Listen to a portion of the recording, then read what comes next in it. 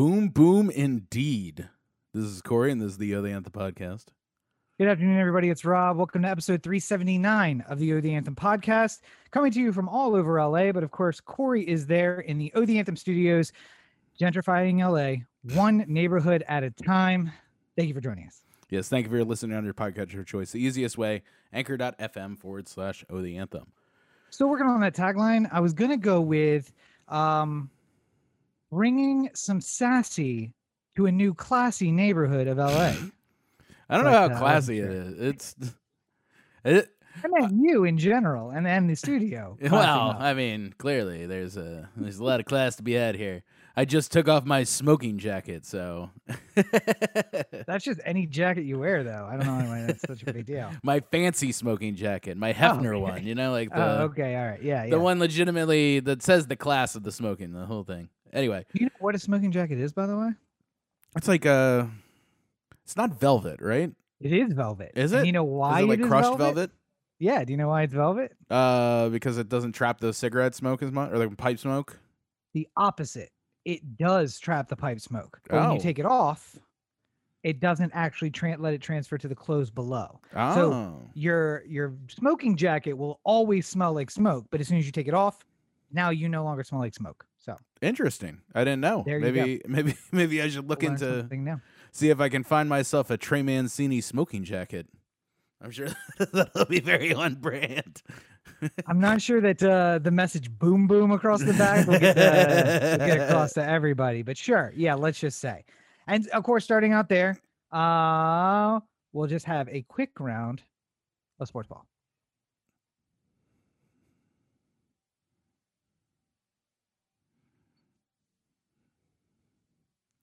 And a quick programming note: soccer, or football, as they may call it around the world, does not matter. So the fact that Italy won or England won, not very important. On to baseball. The only thing I like about the soccer is just that like people are blaming like Nigel Farage for England losing, which is like, it's like, yeah, of course he's responsible for everything. Also, the fact that Lebanon was invaded by Israel in 1968. England also lost. Italy won the World Cup. Lebanon invaded by Israel 1983.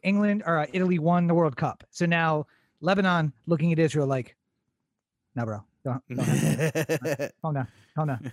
They got other problems, though. Don't worry, Lebanon, man. They got other issues they're worrying about. They're bombing other brown people. Don't worry. Oh, I'm sorry. I thought this was sports ball. I thought this is America. We got delayed a little bit starting tonight because I couldn't stop watching Trey Mancini in the home run derby. Just a incredible performance, and he just ran into the Pete Alonso buzzsaw, and it's happened to too many before, and looks like it'll probably happen to many after because he is just an incredible home run hitting machine. But doesn't take anything away from the accomplishment of Trey. Competing in the home run derby and doing exceptionally well and being an inspiring story for everyone with this comeback from cancer. And it's just it's nice to have a good Orioles story in the news for a change, you know, like just like rather as than opposed to what? Well, as opposed to being the second worst team in baseball, and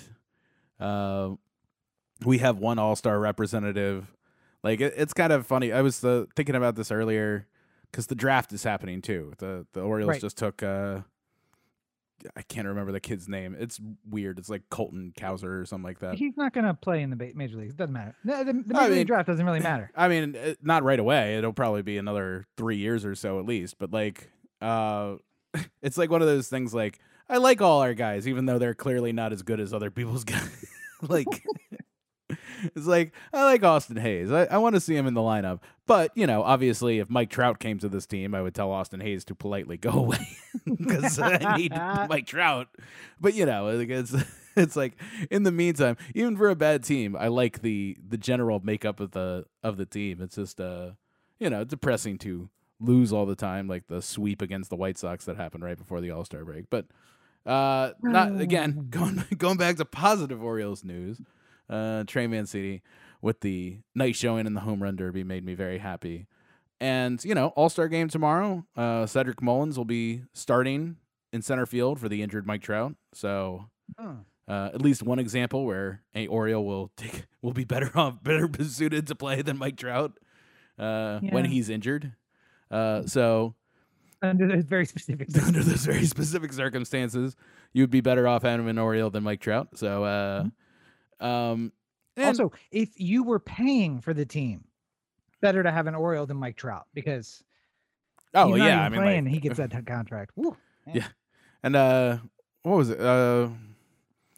I think the entire Orioles team is paid less than Trevor Bauer is this year. I think that was the line. So, and I think that includes Chris Davis's contract. So that really tells you something. And then, of course, Trevor Bauer is not going to pitch for a while because he is in trouble. Perhaps we'll find out. For what? For a sexual assault allegation. I don't know. I don't know anything about it, so I don't want to comment on what happened because the details haven't been great, but at least from what I've seen. So moving on. But the All-Star game is tomorrow. But again, we talked about this before leading up. I think everyone should tune in at least for a little while and just see Shohei Ohtani up top because he's going to start the game for the American League pitching. And he's going to lead off for the American League as the designated hitter. And it's just one of the coolest stories in baseball. And this 24 hours after being the number 1 seed in the home run derby because he's hit the most home runs so far this season. Now, is he going to give the exact same performance tomorrow that he gave in the home run derby? Okay, so hold on. I don't know about the rest of you. Hold on. Number 1, he was going up against Juan Soto in the first round, which is not or is not an easy win, But as the 1 seed, he seeded against the 8 seed, right? Yeah, but Juan Soto, again, we had 8 really good competitors in this thing. And I would also say further to that point, the person who pitched for him, like who threw him the BP balls, was not doing him any favors. Me and Roberto were both going like, Brown is fucking Ohtani out there. He's giving him the most unhittable balls. And that's a big part of, the home run derby. Like when you pick somebody who you have a good rapport with, like probably, like Pete Alonso, who won the thing, had a guy who has pitched in the home run derby before and pitched for him before and throws him batting practice. So he's very familiar with how the ball is going to come out of that guy's hand and what he's looking for and how to hit it. Ohtani's dealing with somebody who he hasn't hit since March, I thought they said. So, that's just like, you can't just you can't send somebody cold out there and just expect them to do well. You got to have it's just like, if I had a prize winning horse and I was going to run them in the Kentucky Derby, I wouldn't look for my jockey on Craigslist, I would find somebody who's done it before, maybe who's got a couple ribbons under his belt.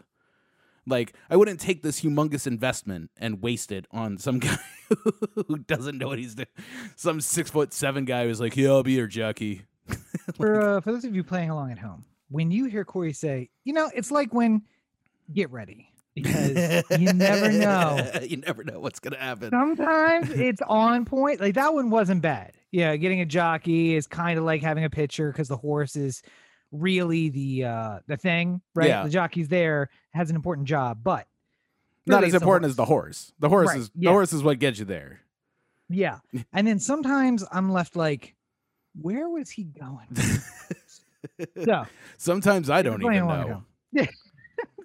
Sometimes I don't know what I'm gonna say until I'm finished saying it. So anyway, that's a little sports ball up top, just to share the love on the good things happening in baseball right now, as opposed to all the awfulness.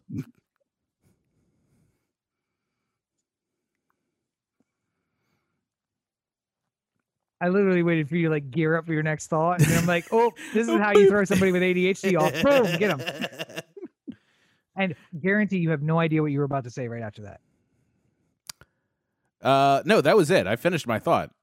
Oh, okay. Well, other than all the awful news. And then I was going to be like, but that's sports ball. Oh, But okay, well, then, good. All right. Is that? yeah. It felt like you were gearing up for like a transition, and I was like, bam, hit him. Transition. No, I was also gonna say, perhaps my optimism for the MLB Midsummer Classic has something to do with this nationwide optimism that is sweeping the nation. Apparently, I didn't. Look at you trying to take my job, you transition man. All right. Yeah. So, big story this week. Well, today actually, because the the pollster people, whose name The escapes me bolster right people. now. Who does the big polls? I mean, was it a? I didn't see the actual poll here. Yeah, I want to say it was AP, but I don't think it was. I think it's somebody who actually does just polling. Anyway, so they did a bunch of polls, and the leading story coming out of this was American optimism at the highest ever. And Corey, in our pre-show call, I think he nailed down exactly how Gallup. this went down. Gallup, there you go. Gallup poll. And for those of you who don't know, if you've never received a Gallup poll call, that's because you don't have a home phone. And the vast majority of these numbers come to home phone. So you put in your mind, everybody you know who has a home phone, those are people who are getting these calls. And then keep in your mind the number of people who would stay on the phone with somebody when they said they're calling from Gallup and they have a poll. Now, that's the selection of people we have. On top of that, one of the questions, it was about optimism, and people are at the highest level of optimism since the Gallup poll started.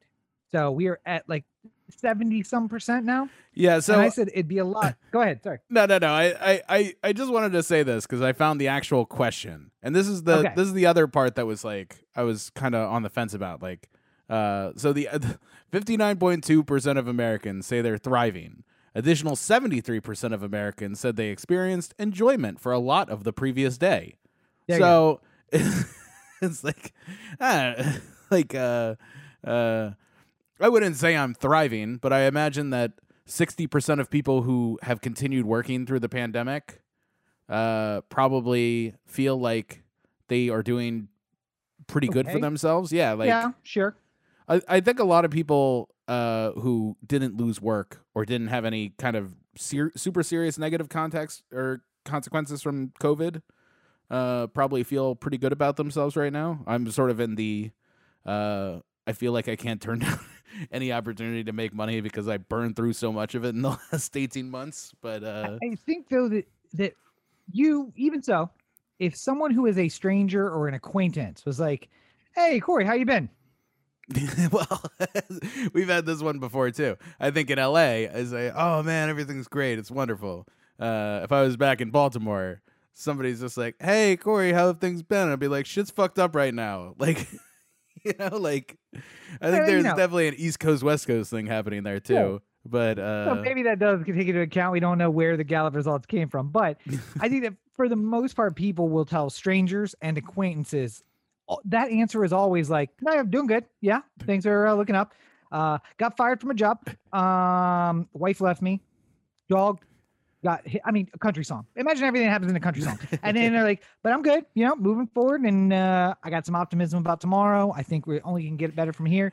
I think the previous day is kind of a fucked up context. Like, you know, like, how was your yesterday? Like, your Sunday was probably pretty good, right? Like, you played Call of Duty and you just relaxed and you ate when you wanted to and you fell asleep when you wanted to and you woke up, you slept in. Like, you probably would say that yesterday was a good day. Like, I mean, other than the mounting and ever-present existential dread, yes. Well, yeah. I mean, like, but generally, why. Yeah, but I think a lot of people don't. I also think if I were to just ballpark a random number here, I would say that a good 40% of people, I think, are dealing with some version of PTSD, whether or not they recognize that they have it or not.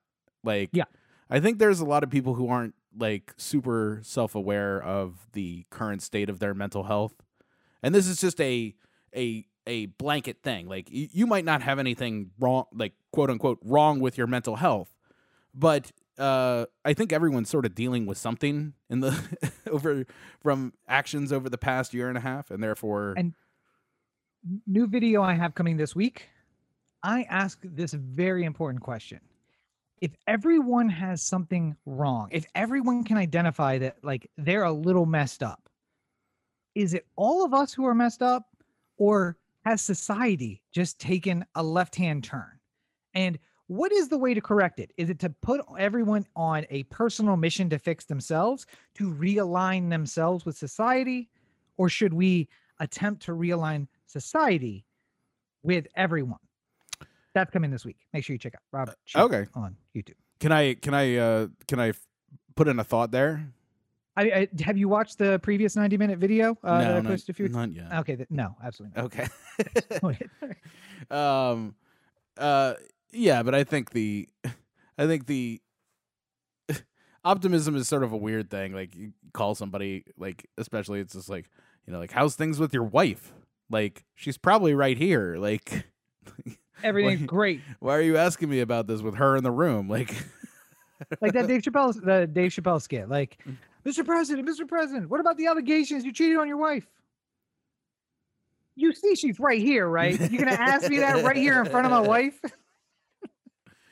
oh my God, amazing. No, wait, what was your thought about the whether society should change or? I mean, I think that people in general, there's a lot of things that are like, there's a lot of chickens coming home to roost, kind of, so to speak. And I think there's a lot of people who are not okay with that happening, just generally speaking as a society. So there's a lot of dragging people kicking and screaming that's happening right now. And I think in the end we'll be better for it. But right now, I think things feel a lot worse than they are, because it just feels like nobody can be happy. Like, nobody can have the full embrace of, like, a perfect, like, you might argue that things are better for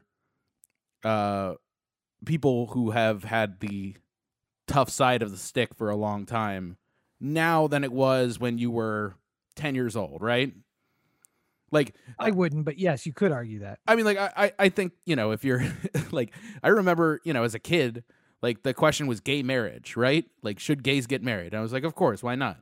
But a lot of people didn't agree with that take. You know, Democratic presidents didn't agree with that take when I was a kid. Yeah. And I would argue that, you know, while there is still struggles for the LGBT community, things are better overall than they were, you know, even when I was a 10-year-old, you know? So like, but for somebody who is very bigoted and very, like, anti-gay anything, like, this feels like a horrible hellscape that we've entered into. Like, we've entered Sodom and Gomorrah and stuff, like, you know, like, the end of the world is nigh and stuff like that. And I think now that I understand why Roberto's in such a mood all the time. But yeah, go ahead. no, but I'm saying, like, I think that we're going to find ourselves, like, you know, eventually we're going to, there's a lot of change in society that's sort of happening right now, and it'll take a while for everyone to feel like they're on the same page with it. And perhaps we'll never feel that way, because there's always going to be something. There's always going to be a new battle to fight. And I don't know, some people just don't want things to change. Like, they want to live in anything that feels like change feels like something about their life up until that point was wrong, and they don't want to feel like they're wrong. You know? Like, Yeah. Absolutely. And my for our list of topics I put oh shit, what did I put? Pollsters are dumb and Americans lie. yeah. And I stand by that. I think that is for the most part accurate. I think the pollsters were looking for a good story. They got a good story, and they stopped digging 100% at that point. All they were looking for was like, hey, what's the thing that we can lead CNN with? And they got it. So good. Good for you. The question you should always ask whenever a poll comes out is, what is the exact wording of the question? Because that I find is the, you know, like, somebody might ask, do you think Donald Trump will run for president again? And you'll get a 98% response on that poll, like, yes, he will. Yeah. But if you ask, do you want Donald Trump to run for president again? You're going to get a much lower answer, a much lower percentage. But, you know, Fox is going to hear the, you know, 98% of Americans want President Trump to go back and run for office in 2024, you know, and they're just going to run with that. And then you're on your fucking treadmill, going to the gym, not me, somebody else hypothetically, and they're watching Fox News, and they see the headline, the chyron at the bottom that says 98% of people want Trump, and then they're like, yes, I'm right for thinking the way I think. And you never bother to ask the question, like, what question led us to this point? Like, what am I being fed? Well, another question on that survey though was, do you think that you are getting back to life as normal, meaning life before COVID? And a surprising 75% of people said, yes, we're getting back to life as normal, which was surprising for me since it came the same day that the World Health Organization and the CDC announced, and this actually came from the CDC, since I'm going to use this, I should say that correctly, that a surprising amount of death is coming. Yeah. There goes that optimism. But yeah, COVID. Well, I mean, I think we can only see as far as the day's calendar will take us too. Like if I told you a lot of people are going to die of COVID in the next 3 months, then that's too far. Like, I'm only thinking about tomorrow. Like, you know, how many like when I look at Citizen tonight and it gives me the update on how many people have COVID and how many people died in LA County, like, it's going to be up from where it was previously. It's not going to be as high as it was, you know, in December when it was a year ago. Yeah, like when it was scaling to all-time highs and stuff like that, or January. But at the same time, I'm like, it's going to be going up, and, you know, somebody will have died. It won't be 100 people who died in a day or something like that, but it'll be people who died. And people just can't understand that, you know, this is going to tick back up in some degree, even with vaccinations, because a certain percentage of people are just not going to get vaccinated. Like, and I don't know what to say to these people anymore. And unfortunately, it's not going to stop people that we know and that you love from taking trips, going everywhere, going to the bar on any given night. So all I'm saying is, we know what Delta is. We now know what Lambda is. I'm looking for the Omega strain, just like the Michael Crichton books. I want Omega strain, 95% kill rate. Just please bring it. Let's just be done with this whole fucking human experiment. Clearly, I disagree. I again. Do you? Despite the fact that I wouldn't answer the pollster with a optimistic response, I still generally hope for optimism at the very least. Like, I want us to get out of this. I want us to, you know, go back to, you know, normal life. I like the fact that I'm working again. Like, that was, you know, a year locked away was not good for me, you know. So I think that. What if you never had to work ever again because every apartment was empty and you didn't have to buy food because the stores were there for the taking? And, you know, we just are you just talking about like an I Am Legend situation or something like that? Or you stick your hands in the pocket of a jacket you haven't worn in a while and pull out a face mask and you chuckle to yourself and say, that was a weird couple of months, huh? And you put down the mask and pick up your machete and then wander out into the hellscape that is the wasteland of what's left of Earth, and fight off the COVID-infected zombies, which you can take quite a pleasure in killing, as all of them seem to be decked in their brunch wear. And every time I see one in brunch wear, I just think, you're why we're here. Maybe that's just me. I'm glad for whatever reason the Zoom kind of muted your audio there, but I shouldn't talk about my fantasies here. Billionaire space race. Yeah. And if you're not worried, you should be, just because every person with money is trying to get the fuck off the planet, no matter what it takes. But I do enjoy the fact that no matter whether you have $1 billion like Branson and Bezos, or far less than $1 billion like Corey and I, you still know how to be petty as fuck. So thank you, Richard Branson, for setting a high bar for me. Yeah, during the pre-show call, I actually used Branson and Bezos as a comparison for me and Rob, and he was the wrong direction, I suspect. He was on the edge as to what I was going to say, because he was not happy to be compared to either one of them, and he didn't want to know why I was going that way. But Yeah. I think I found the delicate balancing act that was required to make that So comparison for you. in the comparison, you were Richard Branson Yeah. and I was Bezos, in so much as if you came back from space like Richard Branson and you were like, it was fine, no Yeah. big deal. was I all would right. then do what Bezos is likely doing, which is going to everyone and being like, no, I want to go higher. I want to go faster. I want to put me in orbit. Sir, we can't bring you back. If you I don't care. Put me in fucking orbit. Because it's just, I'm going to win one way or another. I think, though, that this is reversed, that I am Branson because I am petty as fuck. And I would 100% go take 1,000 pictures with the biggest ass smile on my face. And then we land and I'm like, it was fine. I mean, was it worth the 14-year wait? I don't know. Was it worth $1 billion? Probably not. But all my guests seem to have a good time. So not as good as yeah, founding enjoy this, your trip. Not as good as founding this large corporation and making all this money and I guess somewhere down the list, children and family and marriage and whatever. Well, I mean, he didn't do any of that. That was just hypothetical.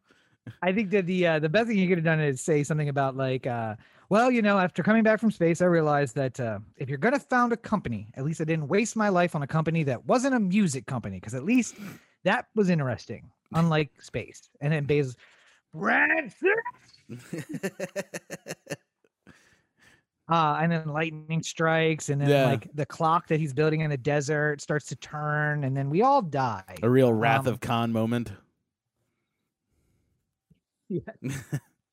But the thing I really want to get to in that is that this is great. Oh, billionaires are racing to space. It's amazing. Elon's probably like, shitting his pants because he's not going to be on a rocket. And he could have been. He could have been the first one. Oh, Elon. Oh, you missed it.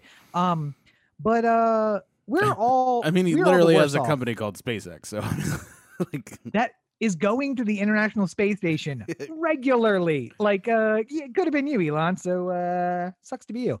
Also, when Branson said, I'm going to beat Bezos to space, I know Elon is not the petty one, because he could have just been like, do we have a dragon on the launch pad somewhere? I'm going to go on this one. Okay. Yes, let's go. And that was not South African. I don't know what that was. Does Tuesday work for everyone? I'm just going to go up on Tuesday. Just go on the next one.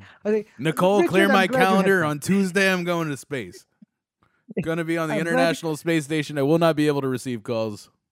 I'm glad that Richard and Jeff have fun. I tend to go. It's a bi-weekly occurrence for me to go to space, and it's very fun. Thank you, Richard. I am glad you enjoyed your one-time 90-minute trip. Yes. I like to call that accent Bond villain. Like, it doesn't need to be from General anywhere. Bond villain. General Bond villain. To be fair, Elon Musk is basically a Bond villain, so that's okay. Could be Russian, could be English, could be German. Who knows? It's somewhere. So South African then, huh? Yeah. But yeah, so Bezos is going up this week. Branson went up last week. And really the point of this was, we are all the worse off for this race, because Bezos lives in America, and it's been well documented that, he pays basically no taxes, which is sure. I mean, he takes advantage. That's great.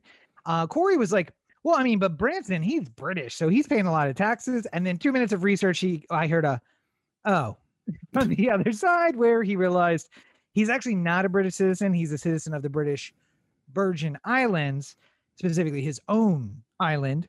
Yeah.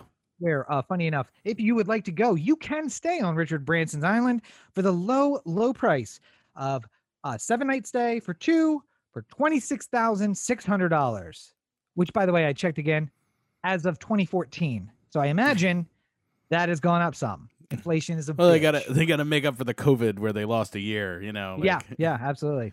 It's just like the Yankee Legend suites. It's just like, well, they were empty for a year, so we have to make up the $10,000 for every game that we missed last year somehow. All in 1 year. All in 1 year too. We just got to make it up all this year. But so Bezos is not paying tax, and Branson is not paying. He pays zero taxes under the law of the British Virgin Islands, and so the citizens of those two countries are now out of that revenue. And isn't it great they're going to space? Isn't space tourism amazing? Absolutely. But as Cedric the Entertainer once said, y'all are planning to get up off this planet and leave us behind. But I want you to know we're going to be right there behind you. You going to Mars, motherfucker. I'm coming to Mars. And I don't know if you guys know this, but the laws of the sea are what control once you leave Earth. Oh, it's like international waters? It's the international waters. So if I happen to be in my rickety ass space rowboat and I see your giant Bezos fucking space yacht and I come aboard with a space gun, which is just a gun that I've taken to space, and I hijack the thing, sure, I'm a pirate. And if we ever get back to Earth, or we can go up into your galley or whatever, and you can hang me for space piracy. I got some unfortunate news about a hanging in space. It's not going to work out the way that you think it's going to work out. Sorry. That's unfortunate news for you, I think. No. I will take the hanging in space. So does that mean that you just put the rope around my neck and then kick the stool out, and then I have to spend the rest of the trip day floating there? All right, guys, this is cool. What's the plan now? Also, I'm pretty sure I could take over an entire spacecraft full of Amazon employees with a pellet gun. So, just saying. The pellet won't go very far. It keeps everybody safe, but it will go through a window. So, Will it project that fast? I mean, like, I imagine if that spaceship is as well made as everything I buy from Amazon, absolutely, it will go through the window. All right. Speaking of people who are leaving where they're from to avoid something. Transition man. What? Transition man. Sorry, stealing your gig. The Democrats in the Texas House and Senate, or the versions of the Texas House and Senate, have left Texas and gone to Washington, D.C. To avoid quorum, which is the, for people who don't know, like sort of like the minimum number of people required to be able to do anything within government. In order to vote on a bill, you need to reach quorum first. So sometimes you might see, this bill got voted on, 200 something to 100 something, and then you'll see 15 people didn't vote. Well, the reason why they still had the vote, even though 15 people weren't involved, was because they reached the base level of quorum, which is like when things can start happening. And in an unprecedented and never before taken move, the Democrats in Texas left the state. It's actually happened before, though. Oh, wow. Okay. So like years ago, they got on their horses, they rode out into Mississippi or something. Do you know about this one? Am I breaking some history to you, or just letting you set it up? Oh, okay, fine. I was excited for a second. I was like, wait a minute, I know something that Rob doesn't know. It's incredible. This will never happen. I don't know. Unless it's sports related, that will never happen. So I mean, if we want to go back and talk about the home run derby more, I can. No, I see that look on your everybody. face. I don't remember all the details though, but basically Texas wanted to separate away from the United States, I believe, and there was going to be a vote as to whether or not to secede from the Union, basically, and then the required number of people to create quorum left for Oklahoma.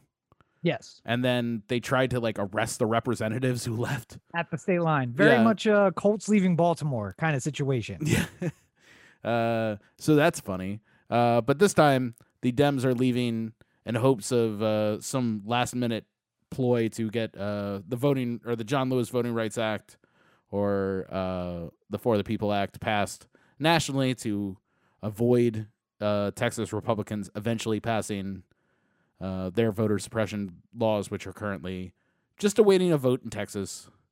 Also, though, just to make it clear, at the end of the session this year, the Democrats also left and went to Oklahoma. Yeah. So they didn't have quorum on this very issue. So the governor called a special session, which costs something like $6 million a day to reopen the state house and bring everybody back. Yeah. And 4 days in, the Democrats split for DC.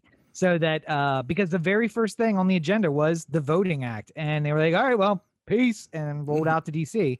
And yes, they're making a plea to Democrats in Congress to if you pass a Voting Rights Act, then it supersedes whatever we can go home and let them have the vote because the federal law will supersede it and it doesn't matter. Yeah. And hopefully they won't pass it. They still will because Republicans are dumb. And then what they'll do is challenge the federal law with their state law, and then they'll lose like they always lose. And then it'll be the federal law will prevail. But I never really understood any of, I mean, like, I understand why they do it. They're trying to limit the number of people who vote to the people who help them win elections. And at the end of the day, white men, people who are responsible for getting the votes should not be responsible for deciding how the votes are cast.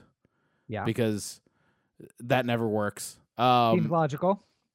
But I mean, like, you know, I really think you should ask yourself just base questions about voting. Just say to yourself, like, there's like a handful of things that I think are prerequisites that can be discussed. At what age can you vote? Like, do you have to be 18? Do you have to, I mean, like, it's 18 everywhere, but like, you know, hypothetically, if somebody wanted to say voting should be 21, I would listen to their argument for it. If somebody said the voting age should be 16, I'd listen to their argument for it. But we all roughly agree that there's some point in time where people are mature enough to get the right to vote. Sure. You know, there's conversations that happen on different levels about what degree of felon can vote.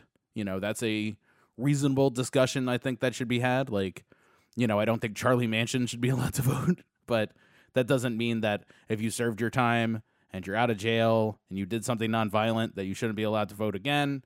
Like, these are all discussions that we can have.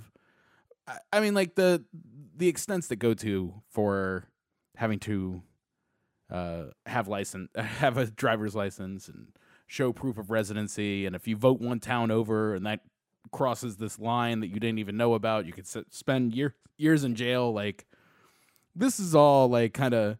There was a story. It was a Texas or Georgia man who spent 6 hours in line voting. Yep. At the wrong polling place. Yep. During the primary. Yep. And cast a ballot and was in violation of the law because he voted in the wrong precinct. To me, that should be his vote doesn't count. Like, maybe just at the very least, like it kind of feels like a like a Sha'Carri Richardson thing. Like, yeah, I feel real bad about the stupid IOC drug policy and like how weed is on there, but also, shouldn't you know better? Like, you know, like unless he received something from a Republican that said your voting center is this one specifically to make him go to the wrong place, which I mean, they like, sent out. I'm sure there's a lot about that case that I don't know. You know, I'm oversimplifying it, obviously, but like at the end of the day, like, you know, I think if you waited 6 hours in line to vote, shouldn't that mean that you were really committed to the idea of voting and that perhaps you're not trying to do it with heinous intent? Like, if I, like, just hypothetically, in a world where I wanted to steal votes or like vote multiple times or do something illegal, I don't imagine I would do it if it took 6 hours to get one vote. Yeah. Like, it just doesn't seem worth it. Like, if it's going to take 6 hours to get one vote, it sort of feels like I've already kind of been punished for it. Like, well, as you know, the Democrats won Texas by one vote, so it really made a difference. Yeah, I mean, like, seriously, like. But I mean, there's also the guy who was on probation, petitioned the court to end his probation. COVID hit.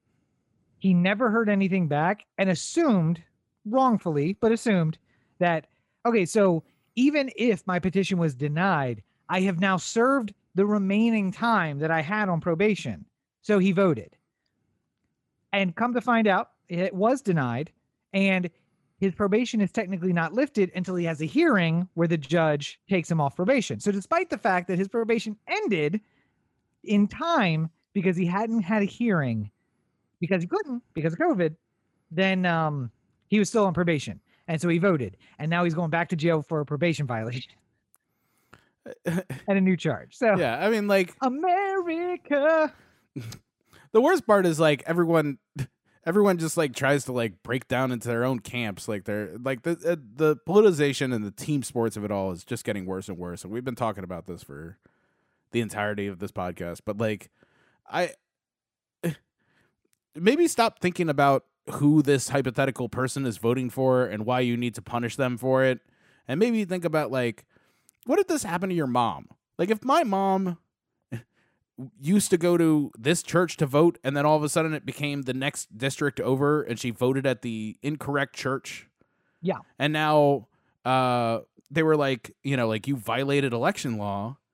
Like, my opinion on that would be, she made a mistake. Can we, like, how about you just don't accept her vote, and she'll learn better next time, and she made a mistake, and let's move on. But no, like, you want to penalize somebody, and the reason why they want to penalize you is because you aren't on the same team that I am. You know, you're a Yankee fan, not a Red Sox fan, so therefore you have to. Now, my mom is on the right team to not get screwed like that. But let's just say, hypothetically, she was on the wrong team. And hypothetically, that situation arose. And hypothetically, the first judge who heard the case and his untimely demise didn't instruct the second judge on how he should decide that case. And by that, I mean, you know, there's an unfortunate fuel-related accident and a car burned up somehow suspiciously in the early morning hours as he left for work.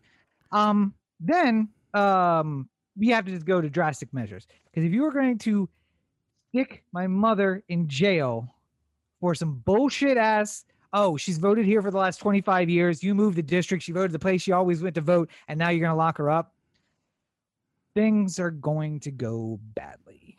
For me, probably, but also just several of you on the way to that me. Hypothetically, in this completely fictional hypothetical scenario. Have you ever heard of the Unabomber? So do you know why he was called the Unabomber? Because he acted alone? No. Unidentified airline bomber, because his first bombs were sent to the offices of airline executives. Didn't know that. Yep. So what is a Unju bomb? Moving on. So a video was released recently of a former Pennsylvania senator, former CNN contributor, Rick Santorum, speaking to a group of Republican foot soldiers. CNN do better. About and laughing about how they've successfully kept the Democrats from doing anything by making it difficult for Joe Manchin and Kristen Sinema to join their colleagues on the left and overturning the filibuster and getting anything done. Not that they made it difficult, just laughing because they have these two senators who are voting against the rest of the team. And the rest of the team is making their job so much easier, because then they can go to those two and be like, thank you for protecting America and our historic legacy, instead of being like, you dirty rat, which is what they have to do to the rest of them. I mean, it's not like the Republicans are not going to run somebody to run against Kristen Sinema in Arizona. Like, I mean, she's probably out. So she's alienated Democrats, and now she's going to have a Republican run against her no matter what. So. Yeah, I mean, we're just going to have Paul Gosar run against her in the Senate campaign or something like that. And that's going to be way the fuck worse than... Gosar's running for Senate? What? Gosar is running for Senate? No, Gosar, the not the crazy mythical, lunatic congressman from Arizona. Mythical god from Mesopotamia that overtook Rick Moranis' body in Ghostbusters 2? No, not that one. I'd vote for that one. Yeah. He seemed to have it all figured out. I mean, like, I'm not all about the destruction of property and stuff like that, but you know, generally speaking, he seemed guys, you're licking boots and worrying about defending property. Jesus Christ. Listen, I'm saying the Empire State Building's been there for a long time. I don't think it should fall for no reason. It was the Chrysler Building. Building. Sorry, whatever. Yes. Anyway, but here's the thing, though. If I'm Kristen Sinema or Joe Manchin and I see that video, I'm immediately calling Senator Schumer and saying, like, call a vote, Chuck. Let's do this. Yeah. Let's fucking do this. But they're not so little backbone that they're not going to do fuck all. The problem is that both of them think, especially Joe Manchin in West Virginia, thinks that he has to every once in a while act like a Republican to be able to continue being the senator from West Virginia. But the problem is that he's going to get primaried by a Democrat who's far to his left, who will either beat him or or lose and bloody Manchin up in the process. And then Manchin is going to go up against a super far right-wing conservative who is going to either beat him or severely bloody him up. Like, there's no way he, like, gets through this whole Senate campaign clean. I can't even imagine he runs. Like, why would you run? Like, you're gonna either lose or look so done on the other side of it that, like, this is his only stretch of power that he's going to be able to have. He's not going to be able to McConnell his way into some sort of great renaissance of Joe Manchin. Like, this is his last shot to do anything. Because, I mean, just plainly stated, the odds of him remaining senator of West Virginia after his next term is, what do you put it at? Like 1%? Like, yeah, if that. I mean, like, again, even if he survived the Democratic challenge, the far right contender is just going to be able to say he's not a Republican. Even if he voted with us most of the time, he's not a Republican. That's what they were saying in that video. Yeah. Like, yeah, we're thankful to have him now, but he's not a Republican. Right. And we shouldn't count on him always voting our way or something like that. Like, I have but the worst part, of course, the worst part of all is right here in California, Dianne Feinstein, who doesn't want to overturn the filibuster either, despite being in California, where she never has to worry. Like, you talked about Abbott putting up the money to have another session of the Texas State House. You know, we're gonna spend $10 million or something like that to have a runoff election where Gavin Newsom will win. I mean, like, is there a legitimate candidate you've seen so far? It seems like no. I think this is going to be, not to spoil it if you haven't seen it, but the platform doesn't exist anymore. Like the Quibi series, where the guy gets recalled, but then still gets the most votes out of the straight runoff that's after that, because there's so many splits amongst the other candidates that the guy who got recalled ends up getting back in. That's where I think we're going. I don't think in California he can. I think he's out as soon as he gets recalled. No. He can be in. Schwarzenegger beat Gray Davis. That's how he got in as governor. It's a 2-vote thing. It's a vote for recall and then a vote for who do you want to be president on the same ballot or governor. Yeah. So you can vote to recall and then vote to somebody else. In the end, there are people who are going to vote for recall and don't vote for any candidate because they don't agree. And then there will be people who vote for Gavin Newsom and don't vote on the recall question. And it ends up breaking itself out in so much as he will be recalled and end up being governor still. And we have wasted all the money. See, to me, California is a perfect battleground for a reasonable conservative somewhere. The problem is that the conservative population of California is super far right. Like, there's not a... You got a shovel? We can run up to the Reagan Library. He wasn't a moderate. I mean, he looks moderate comparatively, but like now, yeah, compared to now, Reagan is a breath of fresh air.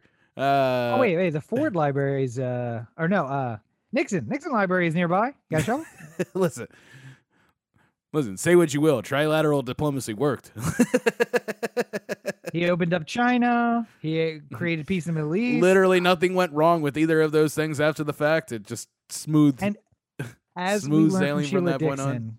As we learned from Sheila Dixon, you can have a political career after you've taken a fall. After criminality. A little time. Yeah, just gotta have a little time. Well, I mean, it's funny. I was thinking about the Hunter S. Thompson piece. The like, nobody liked you son of a bitch, an obituary of Richard Nixon by Hunter S. Thompson, like whatever it was. Oh man. Speaking of which, CPAC happened this past week. For people who don't know what CPAC is, yeah. For people who don't know what CPAC is, it is the Conservative Political Action Committee. They have an annual gathering where the most vociferous right-wing people attend. This is not a place where you would see Mitt Romney having some little speech talking about how we should work together. Oh, wait, back in the day. Maybe, but not anymore. Yeah. Oh, I mean, like, at one point he would be invited. Now he's not public enemy number one, but certainly high up on the list, even though he's part of the party. He's like the Joe Manchin of the... It's not a party event. It's an No, event but for the Conservative Political Action Committee. yeah, of which everyone is a Republican and Yeah. batshit crazy. Because where we you talk get- about family values, but it has the number one influx of hookers other than the Republican National Convention. Yeah, you get family values from Jerry Falwell Jr. We talk about His pool boy we are introduces him, and then he goes. We are pro-life. Don't take your vaccine. In fact, you are a hero if you just own the libs from not taking the vaccine. And also, make sure that you have those babies. But the moment they're born, we do not give a fuck about them or you. The worst is Lauren Boebert, I feel like, because she just consistently just says things that are like workshopped in the labs of the deep internet. To I was going to say hell, but okay. I feel like the devil's like, all right, with Trump, we tuned it up a little too high. Let's just try to crank that down a little bit. And then somebody comes up and is like, George, I said, turn it down, not up. Fuck. Give it to Boebert. We can't give that to Trump anymore. And then she comes out there with like her but it goes to 11 on the fucking crazy meter. I turned it up and the dial broke. Now it's stuck at 20. Just the most loony fucking shit, and delivered with such poise. Just, yeah. So what I'm saying is, we need to burn Washington D.C. to the ground. I don't like the British, but they had the right idea. Yeah. I would strongly disagree with this, said in a reasonable way. She's the person who gave you Fauci ouchie, which is. I think that's good though. See, I like that because I like the branding. That's in a T-shirt, buddy. That's what. Oh, it's absolutely a T-shirt. That's why she said it. That's the stupid. It's like the groupthink of the internet has made its way onto the halls of Congress. But yeah, I mean, like, really, if you're looking at CPAC, like, this is the future of the Republican Party. To a degree, it is. Bad news because it's just getting worse. And obviously Trump had his speech and won their straw poll.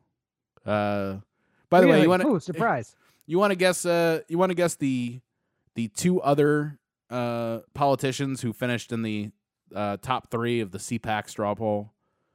These were the only two names that had any kind of double-digit number or anything, like any reasonable shot of winning. Marco Rubio? Nope. Oh. You were right in Florida, though. Oh, yeah. Santorum? No, DeSantis you were thinking of, but yes. DeSantis, that's who I'm thinking of. Wait, what did I think? Oh, Santorum was from the other story of this week. Yes. Yeah, DeSantis. And then the other one was a member of the Trump cabinet. You want to take a... Oh, for fuck's sake. God, I hope it wasn't the Secretary of State. Pompeo? Yeah. You are correct, sir. Are you kidding me? Mr. Personality himself, Mike Pompeo, was number 3 in the straw poll. And then I think it was Donald Trump Jr. and then a bunch of nobodies.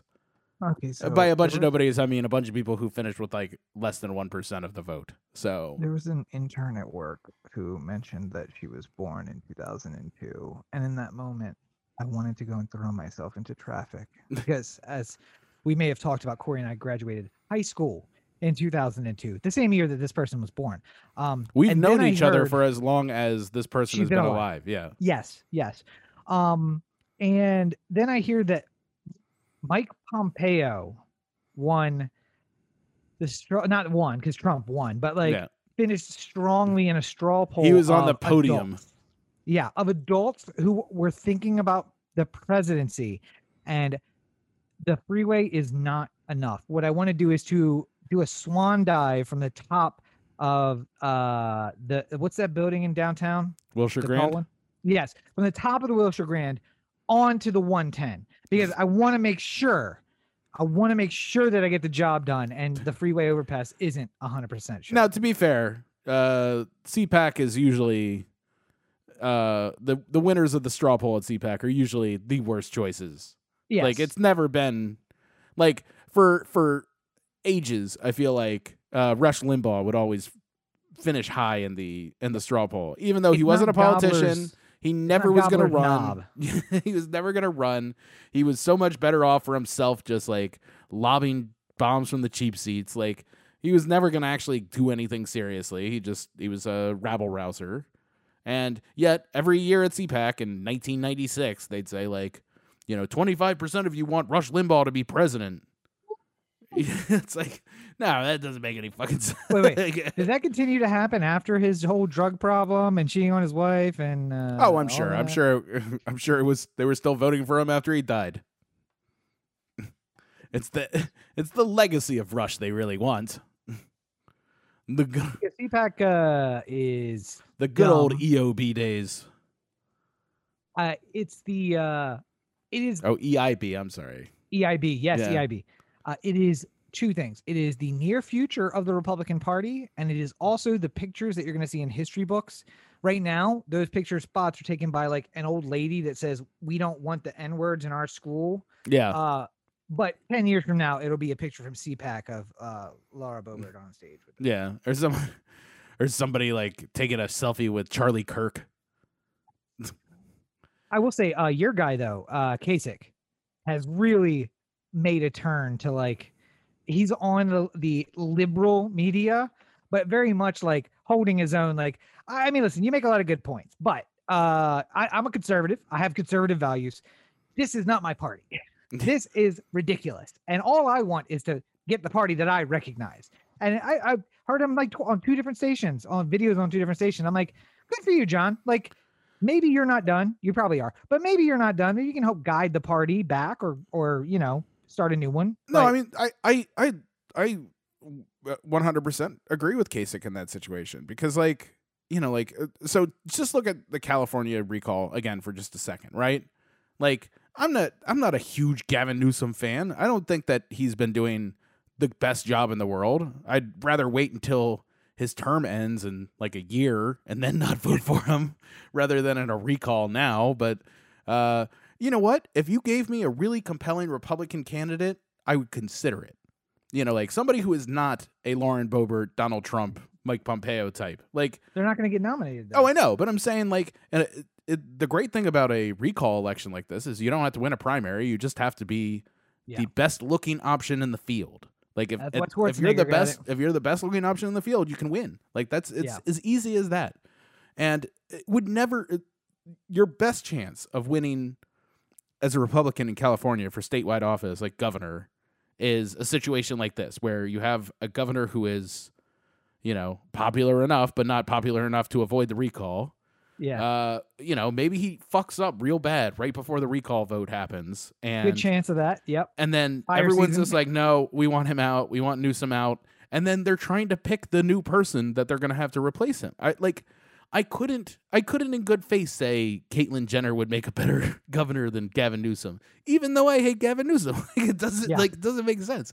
If you gave me a Kasich type, I mean, at least there you would have a reasonable idea of what type of person I feel like a quasi conservative person or somebody who's sort of in the middle between the political ideologies could find a reason to vote for somebody like Kasich over Newsom in a hypothetical matchup where somebody like that happened. If I could get him to back off the Christian bullshit, I would 100% vote for John Kasich. Oh yeah, I have concerns about his social and I mean, listen, and I'm not saying the state Kasich house is going to be a. I'm not saying Kasich is a perfect No, a Hogan type, a Charlie Baker in Massachusetts. There's a lot of Republicans who still they're dwindling by the day, but there's still quote unquote reasonable Republicans out there who are not part of the whole Trump death camp or Trump death march into the sea. There's some people who can see the forest through the trees, and they're if a Larry Hogan type was the mayor of Long Beach and decided that he was going to take on Gavin Newsom in the runoff, I think he could do well. I think he would be probably the most popular Republican in the field if he could gain the traction that was required to be talked about and stuff like that. But Faulconer, John Cox, Caitlyn Jenner, these are the main candidates that are being talked about as Republicans from California, and none of them have a fucking shot. Nobody's who do you know who's oh man, I can't wait to vote for Caitlyn Jenner for governor. like it's not going to happen. Like Even the conservatives that I know are not big fans of Caitlyn Jenner. She went to CPAC Yeah. to talk up Trump bullshit and all the all the cultish stuff that they're doing right now. And as she was leaving, there was some guy who was yelling transphobic things at her, like, Yep. Calling her Bruce and Not your calling her a party. tranny and like Not your every party. awful thing that you could possibly say to her. Like, it was like, why would you want to be a part of this? Like, it doesn't. I can understand why somebody would want to be conservative and have conservative values, but also not want to be involved with all of this fucking bullshit that's going. And just to clarify for the folks at home, this is the Trump Death March. The Trump death camps won't get started until after 2024. That is what's going to come after the re-election, or maybe August 14th of this year. We'll wait. Oh, and I'll be reinstated as president. Yeah. He's been very Mike- unclear about what that's going to happen. But Mike Lindell is the new version of the world is ending in 2012 guy. Like once October 22nd, 2012 passed, it's just like, oh no, I didn't factor in leap years. So yeah, like it's going to be a couple more weeks. Just give it some time.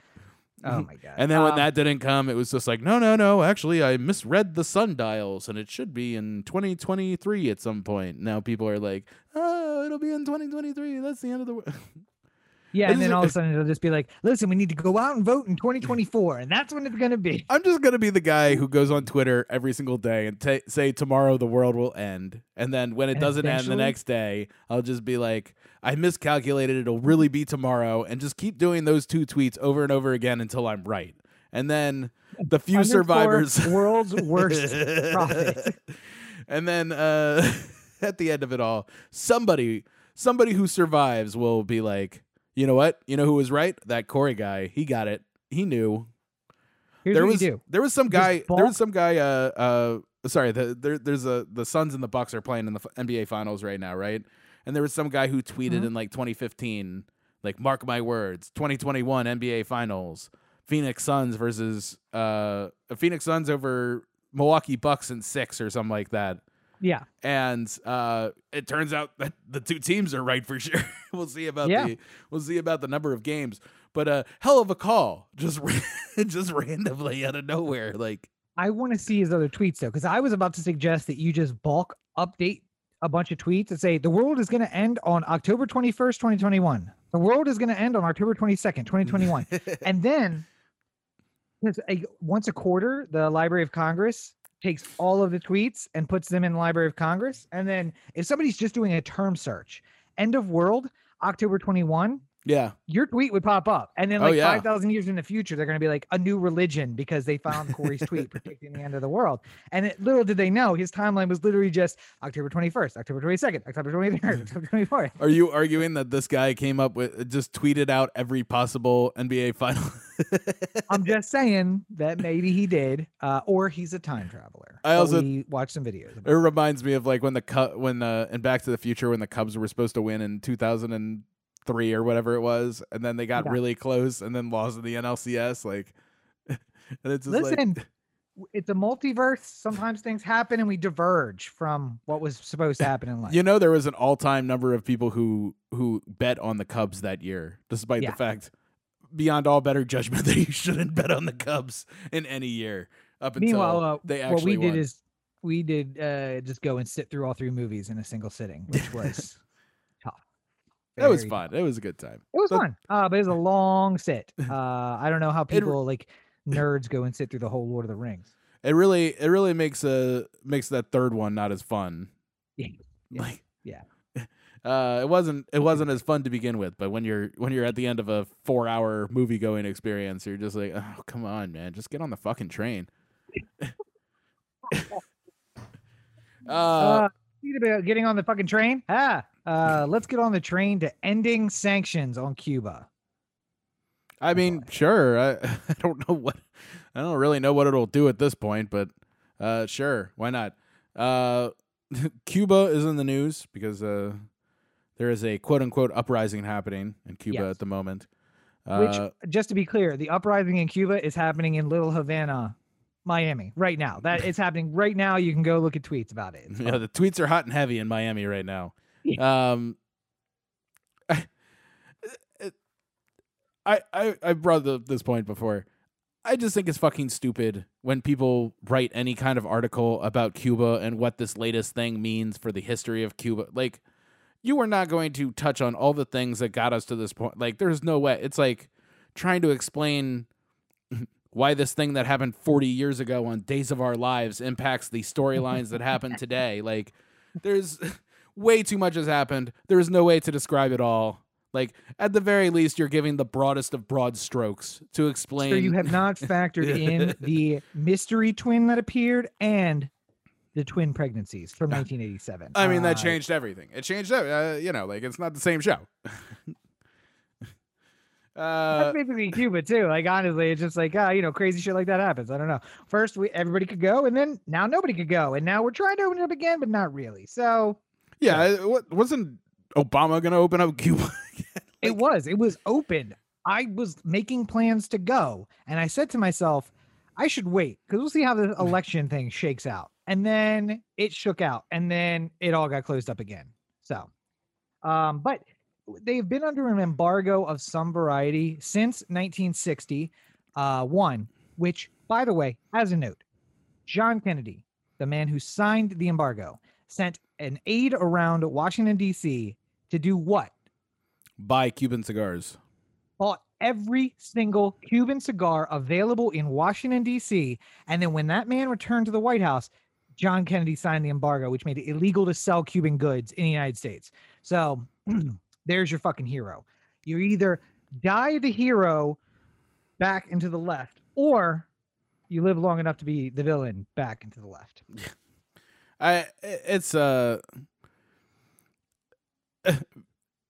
People in Cuba do not have enough food to survive, nor they have many of the necessities they need to survive. And this has been the case for as long as Cuba has been under communism, basically. This is not necessarily all Cuba's fault, because nobody will trade with Cuba, and Cuba can't export their goods other than to a select group of countries.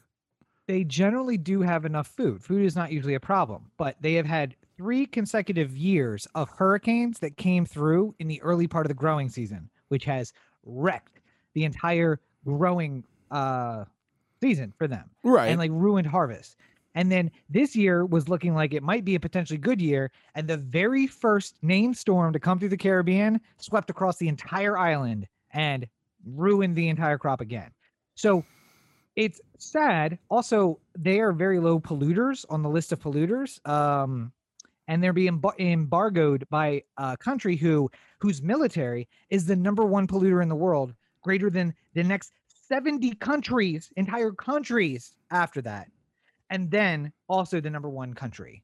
So that's fun. I mean, again, this is all part of what we just said to begin with. Any conversation that somebody's trying to have with you about a Cuban uprising is not going to be explained in a 10-paragraph New York Times story. Like, it just will not. There's no way that you can there's no way to grasp exactly what things are like in Cuba right now, because how do you possibly explain this all in like a reasonable way? I still say that you can't in good conscience say how terrible things are there without in the same sentence saying they have been embargoed by the West for 70 years now. Yeah. Yes, things are terrible. They could be much better if you would just drop the embargo. Because we also push other countries and say, well, we're not going to trade with you if you trade with them. So it's not even like we said we're not going to trade with you. We said we're not going to trade with you. And hey, friend, if you hang out with them, I'm not going to hang out with you. And if we did that, I would never see any of my friends because they all hang out with my exes. What I think is fascinating about Cuba too is that like they're basically like they have this great crop of incredible people who've managed to keep things going based off of whatever they were able to get when the embargoes started. Yeah, like I hear all kinds of stories about Cuba's doctors and medical staff and stuff like that, and the incredible work that they do, despite the fact that they've basically had no interaction with the with the outside world in the field of medicine since the 60s. You know, like Yep. This is not like Well, and they have some. Well, yeah, not- but I'm saying like not it's a not lot. like it's not like a world class doctor from Johns Hopkins goes to Cuba after he's done and he teaches a bunch of other people how to do, like they've basically been working on their own accord for the last Yeah. 60 years now. You can't and- go to the UK or the US or Germany or France. Yeah, and it's a No. different type of thing, but at the same time, like also like one of the ones I always thought was fascinating was mechanics. Yeah. Like they've managed to figure out how to keep every single car from 1959 alive, like forever. Like they just built, like they don't make Edsels anymore, but Cuba has figured out a way to keep it alive. Like, And have manufacturing plants that produce parts for cars from the 1950s. Like, come on, man. and they still work. They got like 1 million fucking miles on them, and they still Yeah. fucking work. It's Do it. amazing. Like there's parts of Cuba's ingenuity that's just fascinating, and then there's also the part where like most of the Western world has taken any opportunity they can to put the stick in the spokes of their bike. Like, we were talking pre-show where I was just like, Cuba has never actually had a fair shot at figuring out whether or not communism works because Yeah. obviously there has been so much ire about the specter of communism from the beginning that it never got a chance to figure. Like the worst part about communism and socialism is we don't really know if it works because anytime anyone's ever tried it, there's been just as many people who will not let it go forward. Now, obviously, there are a lot of other problems on the periphery of that, like Cuba for most of that time has been under a dictatorship, and North Korea and all these countries, they have very problematic things about them going in. It's like saying like, well, there was something great about Nazi Germany. It always sounds like you're defending something that they did, It's like, but like at the very end, like this has been going on for a while, despite the fact that everyone has been trying to stop it, basically, like, and it just for clarity for the folks at home, I am a communist. However, I am a Marxist Trotskyist, and what you see in Canada, what you see in Cuba, those fucking North Korea. Canada communists. What you see in Canada and North Korea is exported Stalinism. We're going to call it communism, but really it's a dictatorship where the people who are friends with me get to live in this pseudo-capitalist system. And then for everyone down at the bottom, we call it communism. And Yeah. also, you have to be a member of the party to even get out of that thing, which is not what Marx envisioned. It is not what Trotsky talked about. It is Stalin saying, this is a great way to organize a country because me and my friends live a good life and everyone else is dumb. Well, I mean, all like a lot of civilizations have, or a lot of different countries have that problem. I mean, I would say that Russia, post-communism, still has a lot of those tendencies in them, even though they're labeled as a democracy. Like, I would say the United States. there's a president. There is Post-communism. basically a president for life because Putin declares how the votes are counted. So he always gets to decide by 90% he wins the election. People who are friends of Putin or friends of the state are treated very well, and they're billionaires and they have more money than they know what to do with. And people who, are enemies of the state are poor and thrown in jail and killed for speaking out against a dear leader. So, I mean, Are like, we talking about the United States or Russia? Keep getting confused. The United States trades the leader every 4 years, but they're always people from the same class of people, and they still treat the poor people the same. So it doesn't really matter. Yeah, I mean, I would argue that, or I would say that at the very least, there's that they punish the poor but keep them aspirational, whereas in Russia, like, because every poor person in America thinks they're down on their luck billionaire, Absolutely. but the poor and the poor and fought against in Russia or North Korea or Cuba or any of these places that have problematic leadership at the top has always been no you're not down on your luck, you're not turning this around, fuck you, go to jail, like I was poor, my dad was poor, his dad was poor, I'm just gonna do the same job and be poor. I mean, but like, I need a strong man for strong leadership. I mean, in America, if you're poor, you're still expected to buy a car at some point, or like be a part of capitalism. So I mean, like there's a different kind of value to poverty. you even if you are only making $15,000 a year. Like there's It's a new poverty where I use my cell phone and my laptop to check my bank and find out I have zero money. right. Yeah, but I Keeping mean, up with like the Joneses capitalism. again, any story you hear about Cuba and uprisings, I mean, granted, yes, this is probably the highest the heat has been in Cuba as far as a general dissidence in a while. I mean, like probably 20, 30 years. But I don't necessarily think this isn't the Arab Spring of Cuba. You know, this isn't this isn't the moment that everything changes in Cuba. Mostly because there's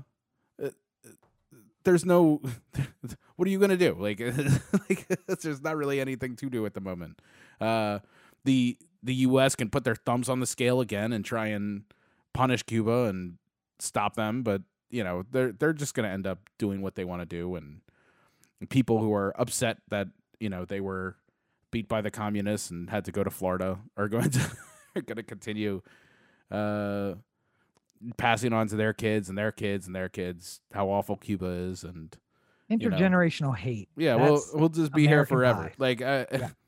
I mean, like I at the end of the day, I want basic human rights for everyone. But I also don't live in Cuba, so I don't have the right. I don't have the, there's very little I can do about what's happening in Cuba at the moment, and as an American, they shun me from doing anything to try and help Cuba. So what is there to do either way? You know what I mean? So, Well, but if you wanted to put your, go ahead, sir. I was just gonna say, if you want to read an article and think that you know more about Cuba, you should probably read a book. Because you're going to need to know a little bit more than whatever the 10 paragraph says. I was going to ask if you wanted to put your thumbs on, the scale of internet justice, where would one go to do that? Oh, I don't know. Maybe otheanthem.com, Corey to otheanthem.com, otheanthem on Facebook, Twitter, Instagram, and the listener line 443-219-7595. What's that number again? 443-219-7595. You can find me at my website, CoreyBakerFilmmaker.com, Corey at Facebook.com/Corey Baker Film, and at LegendCB5 on Twitter, Instagram, and TikTok. Tomorrow is a busy day. It'll be a writing day. It'll be a shooting day, a video shooting day, because I have been the last couple weeks busy on set days. So with a day off tomorrow, I will be doing various things, and you should see the evidence of that shortly. That's all you have to tell the people? That's after all this time that they've been waiting? I'm disappointing as a person. I'm sorry. I don't know what to tell. No, I just needed a second to adjust my camera because I forgot to adjust it after last week. No. And it was still super narrow. God damn it. It's still, hang on. It's do you want me off-centered. Do you want me to continue about how I'm a very bad boy and need to be flogged for my lack of content? Let's keep our fantasies off the podcast for now. I was watching the Bo Burnham. It's just like, Daddy, I gave you the piece of content. I was just like, yes, that's very, very apt. That's how I feel sometimes. Well, you can find more of me at Robert and Chico on social networks. As I said, I'm going to have a video coming up this week. I don't know what I'm going to call this series. Maybe I think In Treatment is taken, but something just about like confronting things that you'd only talk about with your therapist. But I feel like there's something there. I'll try not to ramble for 90 minutes so that Corey won't take 9 weeks to watch it. But for the rest of you, the 4 of you who have watched the entire thing all the way through, thank you. More stuff's coming, and more funner stuff like reviews and unboxings and such. Oh, nice. Well. Yeah. So. Well, I think we've done good here today. We've done something. I don't know if it's good. But as always, you're listening to the O The Anthem podcast, part of the O The Anthem digital network. For Corey, this is Rob. Have a great week, everybody. Make sure you watch the All-Star game tomorrow. Fun stuff rather than all the depressing stuff. Yes, escape your existential dread with American baseball. Nothing wrong with that.